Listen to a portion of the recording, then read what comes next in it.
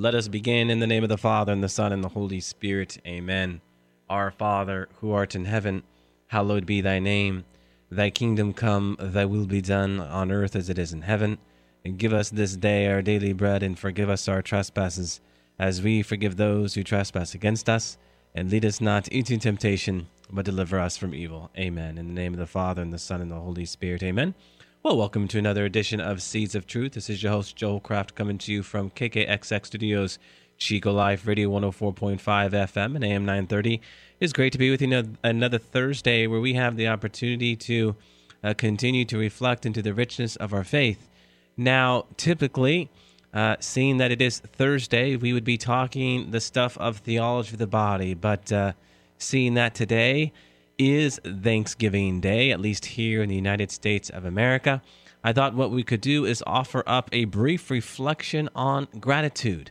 Now, in the past, I have spoken a great deal to the history of Thanksgiving Day, and I'm not going to take up all 30 minutes of your time this evening getting into the history of it. I will speak to a few key points historically, but I thought we would be well served to not just talk the stuff of history, but get into what Thanksgiving Day is all about, which in so many ways is about a virtue that I fear is receding from everyday life, and that is the virtue we call gratitude. So with that, let me make a few historical points, because I do think it is noteworthy that this holiday, and again, remember what a holiday means, it's a holy day, very much is caught up in Catholic history. And certainly you can stake the claim that the first American Thanksgiving Day was actually celebrated on September 8th, the feast of the birth of the Blessed Virgin Mary, in 1565 in St. Augustine, Florida. What happened there on that day? Well, the Native Americans and Spanish settlers held a feast, and the Holy Mass was offered. This was 56 years before the Puritan Pilgrims of Massachusetts. It was one Don Pedro Menendez who came ashore amid the sounding of trumpets, artillery salutes, and the firing of cannons to claim the land for King Philip II and Spain. Okay, very important, because what happened on that day? Well, one Father Francisco Lopez de Mendoza chants the Te Deum and presents a crucifix that he then went to ceremoniously kiss. And out from that, the 500 soldiers present, the 200 sailors present, and the 100 families and artisans, along with the Indians, celebrated the holy sacrifice of the Mass in gratitude to God. And you could fast forward and say that the second American Thanksgiving Day happened on April 30th, 1598, when one Spanish explorer, Don Juan de Anate, requested the friars to say a Mass of Thanksgiving, after which he formally claimed the land north of the Rio Grande for the King of Spain. What did the men do? Well, the men feasted on duck, goose, and fish from the river. And what happened there soon after was, of course, the Mass. I think it's very important to remember as we're talking about this, that the Eucharist itself means what? Thanksgiving, or to give thanks. Right? The body and blood of Christ is the true Thanksgiving meal. Okay, so a few historical notes, and if you really want to dig deeper on this, I would direct your attention towards one Taylor Marshall. Taylor Marshall has a blog where he is reflecting upon some of the things that we just talked about, but also he gets into Squanto, okay, the beloved hero of Thanksgiving at Plymouth Rock. Well, it's interesting. He was Catholic. You know, he had been enslaved by the English, but he was freed by Spanish Franciscans. So Squanto received baptism and became a Catholic. So it was a baptized Catholic, Native American, who orchestrated what ultimately became known as Thanksgiving today. So, again, historically, I think very relevant. But Why did these men, upon arriving to this new land, want to give thanks? Why did they express this sacramentally? Because their heart was full of gratitude. And I do want to speak to this virtue of gratitude, because if it hasn't been lost today, I don't know if we are seeing this the way we ought. As I speak to it receding into the distance, what I mean to say is that the way we think about how we give thanks isn't maybe the way we ought to be thinking about how we give thanks. Even here we can perceive a kind of organization of giving which is bound up with our business and consumer trade, which tends to destroy the spontaneity of it. It's, again, Thanksgiving time, and which means Christmas time is on the horizon, and all we need to think of is the mad rush of giving and receiving at Christmas time. What is determining the general sentiment of what we give? Is it because we have to give? I mean, has giving become something so programmatic that we have forgotten why we give and the essence of the gift itself? Such words as ask and thanks, give and receive, within the context of the way we rush at this today, again, I fear it is disappearing into the background. And what is a gift, essentially, has been inserted into a system of expectation. And when we incorporate gift, pun intended there, when we literally incorporate gift INC, we lose gratitude. I think we would all be well served if we stopped this holiday season and asked ourselves some important questions. I mean, have we lost our sense of what it means to ask and thank, or to give and to receive? And I don't expect much from little ones. They see toys and they're all about it. Yeah, toys. But as we mature through the years, we have to appreciate the greatness that is what it means to be grateful. Lest, again, expectation poison gratitude. Here, I cannot help but think of the great parable of the prodigal son. So often when we think about the prodigal son, we think about the father running to his son, or we think about the son coming to his senses as he's feeding from the muck and the mire of the pig pen. We often forget about the brother.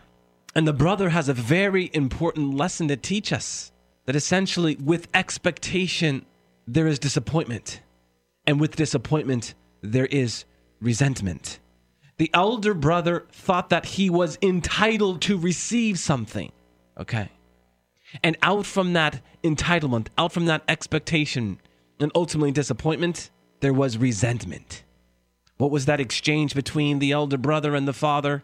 He says to the father, "This son of yours," he no longer saw his brother as his brother, because again, he was suffering from that disease of entitlement that pervades the soul. So let us not fall into that trap of expecting something, but let us assume that disposition of giving. Okay, so that being said, what is necessary for gratitude to become possible?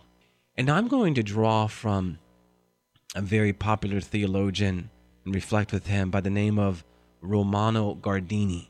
Our Emeritus Pope is very high on him, very high. He says, read him. And he reflects upon gratitude in such a way where he is looking at what is necessary. And he says this: first and foremost, above all, we can be grateful only to a person. Gratitude and petition are possible only between I and a thou, right? So it is between two persons, one of whom is situated so that he has something or can do something, while the other has not or cannot stand face to face. The one asks, and the other is ready. The one gives, and the other thanks. And the two are united by a human tie. Here, gratitude is possible.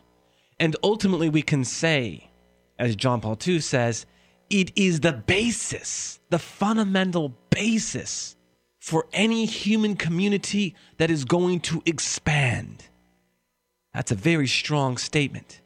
That gratitude is the fundamental basis for any human community to expand. The church, in her wisdom, has sacramentalized this great truth. How? Because the Eucharist is the sacrament of gratitude. Remember, again, the Eucharist means thanksgiving.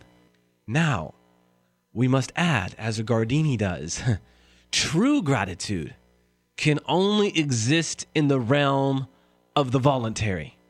Or we can also say it can only abide in that proper understanding of freedom. The more our attitude toward human affairs approaches our attitude towards mechanical functions, this board regulates traffic, another the conditions of labor, one thing must be done according to the law at this time, another thing at another time, the less room there will be for the free response of the heart which says, thank you. Is this not again the elder brother? Is this not again the brother just making the assumption that this is the way things are done? He is not free to see things as they are.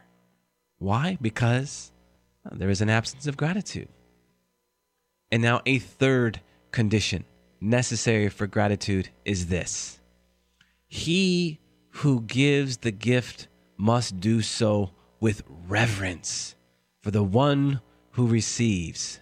Otherwise, he wounds the receiver's self-respect. Have you ever been on the other side of that? We must not give with indifference or hand a gift to the receiver in a condescending way, or maybe worse yet, to hand a gift to another in such a way where they see you giving it to them as one who is almost exerting a power over them. You give the gift as a power play of superiority. It must always be done with reverence. A danger for all in social service is the desire to feel their power. For the person in need is what? Weaker than the one who helps. And when he thanks for the assistance, he admits his weakness thereby. The one who gives the gift must do so with reverence. What does that word reverence mean? From the Latin, it means fear, honor, respect. To see our brother and sister in Christ as that, created in the image and likeness of God, a son and or daughter of God. When we give our gifts with reverence, we see our brothers and sisters as equal in the eyes of God. Okay? So for Gardini, he says this last one, this third condition, oh man, this is dangerous. If the one who helps lets the other feel his superiority, then gratitude dies. And in its place, we find humiliation and again, resentment.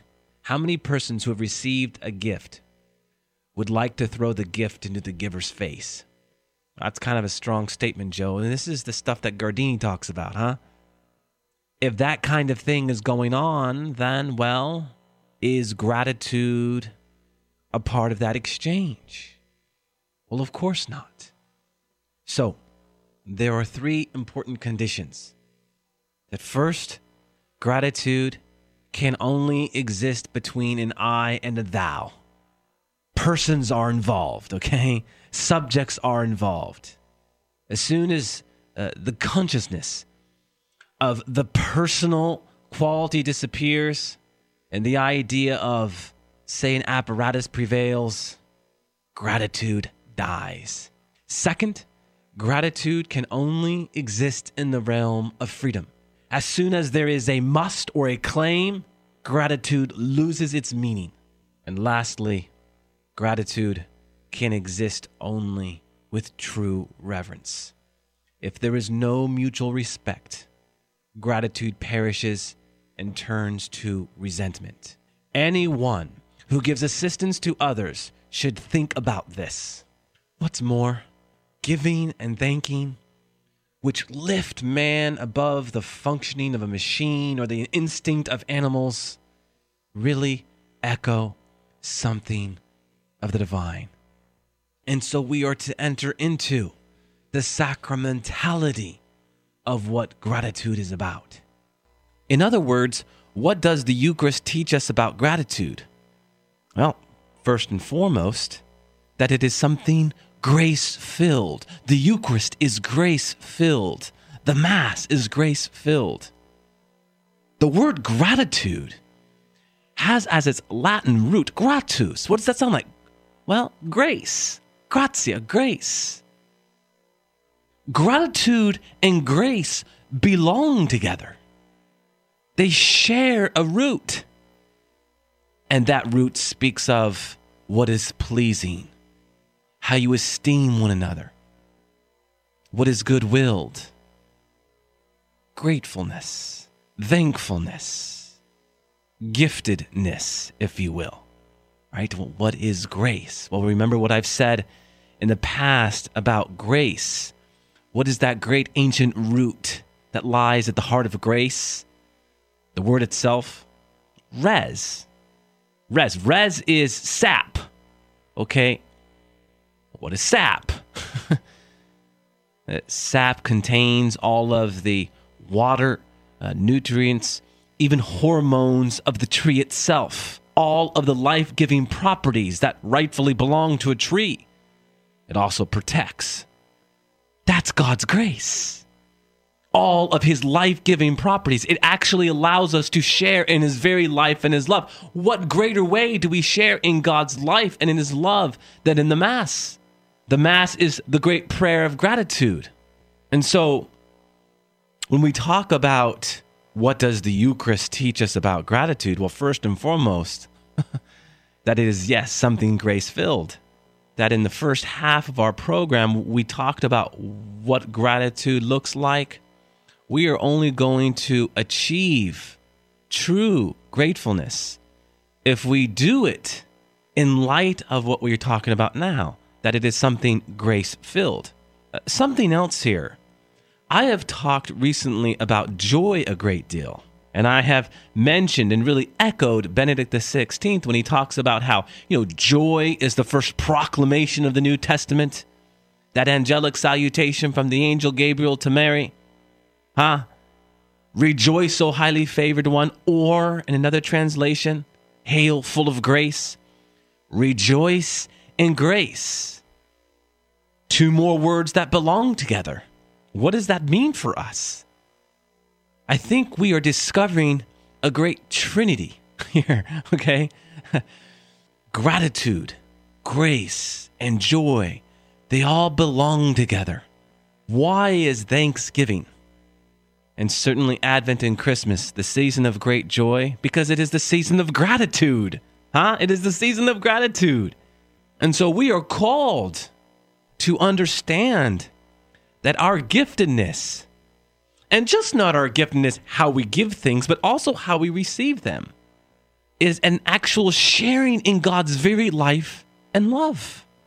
I believe this to be a very important point to our discussion, especially when we are reflecting upon this great word around a dinner table, Very important. What else does the Eucharist teach us about gratitude? Well, what does the cross teach us? Unselfishness. Unselfishness. We will not be grateful if we have not acquired that disposition of unselfishness. Why? Because what does selfishness do? The more a person seeks himself, in many ways, the more he slips away from himself. The more important he considers himself, the more insignificant he becomes. The vain, calculating person who lives only for himself thinks that he is attaining a we can say fuller, stronger selfhood. But what is happening in reality? He is becoming interiorly crippled because he never moves in that free space which only unselfishness creates. I think our culture today lacks gratitude because of what I'm talking about now. As we depart from ourself and give our attention to the other, to the work, or to the task, what happens? What happens within our lives? The true self awakens and grows, expands, becomes the best version of who God is calling him to be. That unselfish person is quickly becoming more truly himself, the more freely he leaves himself for the other person with whom he is dealing or for the task that confronts him.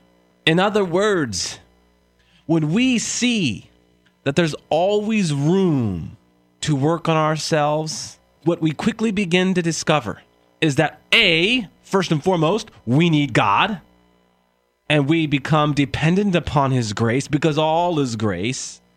We conform our hearts to his, and when we conform our hearts to the heart of Christ, we in turn begin to see as God wants us to see that everyone needs more of God. And part of that needing more of God is how we can share in that great mystery by giving ourselves over to other. Sometimes that means giving a gift, and other times that means saying thank you. It is a beautiful and harmonious thing when both the giver and receiver understand that deeper sense of what it means to live in God, live in his very life and his love, live in his grace, and are in turn grateful for it. Amen to that. Now, I want to go back to this discussion on unselfishness. Earlier I was talking about how a person is more truly himself the more freely he leaves himself for the other person.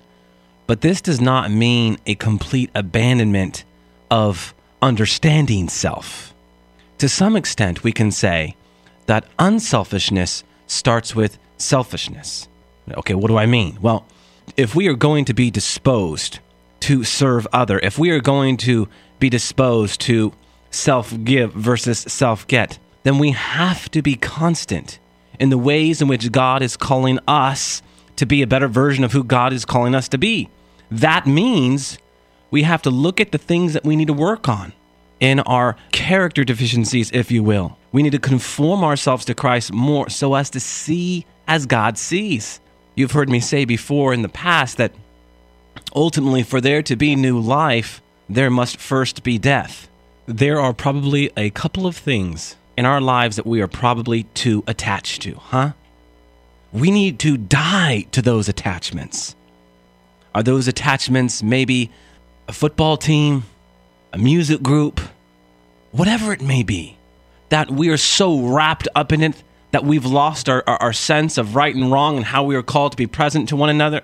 Have you ever been in a room where you're watching a ball game and there's all these people around you and you're so disconnected from the community that you're so caught up in a game that in the end isn't going to determine your salvation? No, we need to die to those things that we are too attached to so as to open up to those people around us. And once we acquire that opening up, what have we acquired? That disposition to see what we need to see, how people need us, and how we are called in turn to share in the great mystery of giving. So we need to die to those attachments.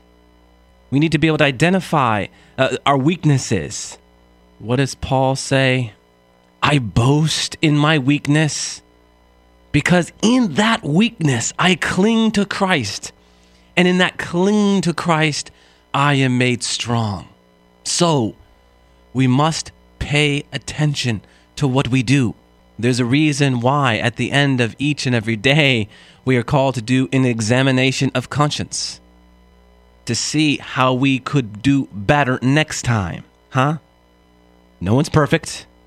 And so we're constantly looking for ways to do whatever it is that you did that day better the next time. We need to be constant in examining whether or not we have done the right thing or wrong thing. Have we been wise in our dealings with others? Have we served the purpose of our calling and profession?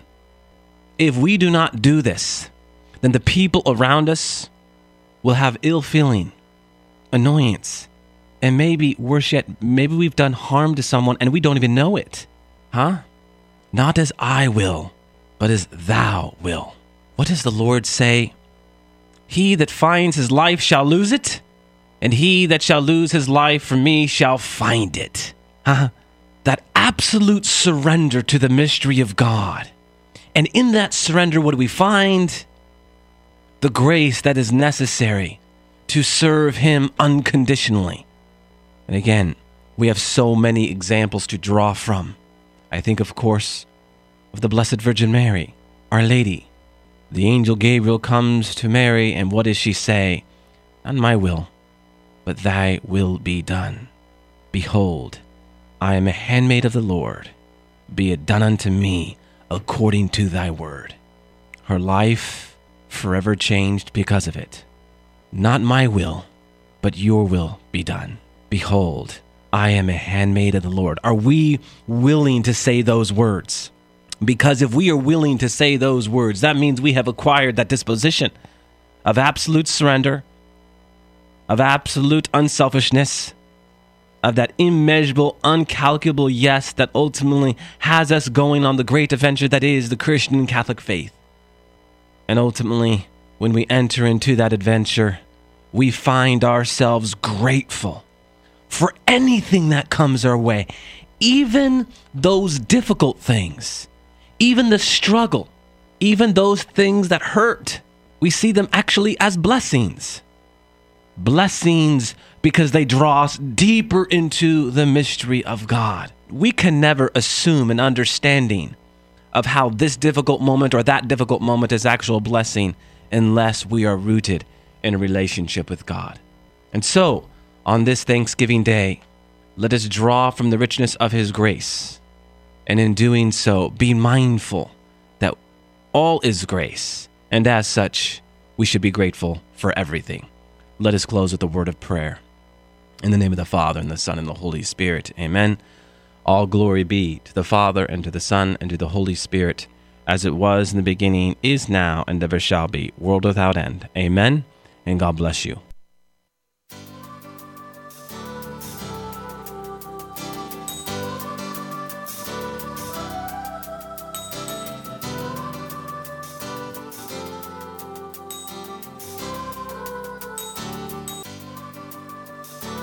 Thanks for listening to Seeds of Truth, heard every evening, Monday through Friday at 6:30 p.m. If you'd like to hear this program or find out how you can help support Seeds of Truth, the website is joehollcraft.org.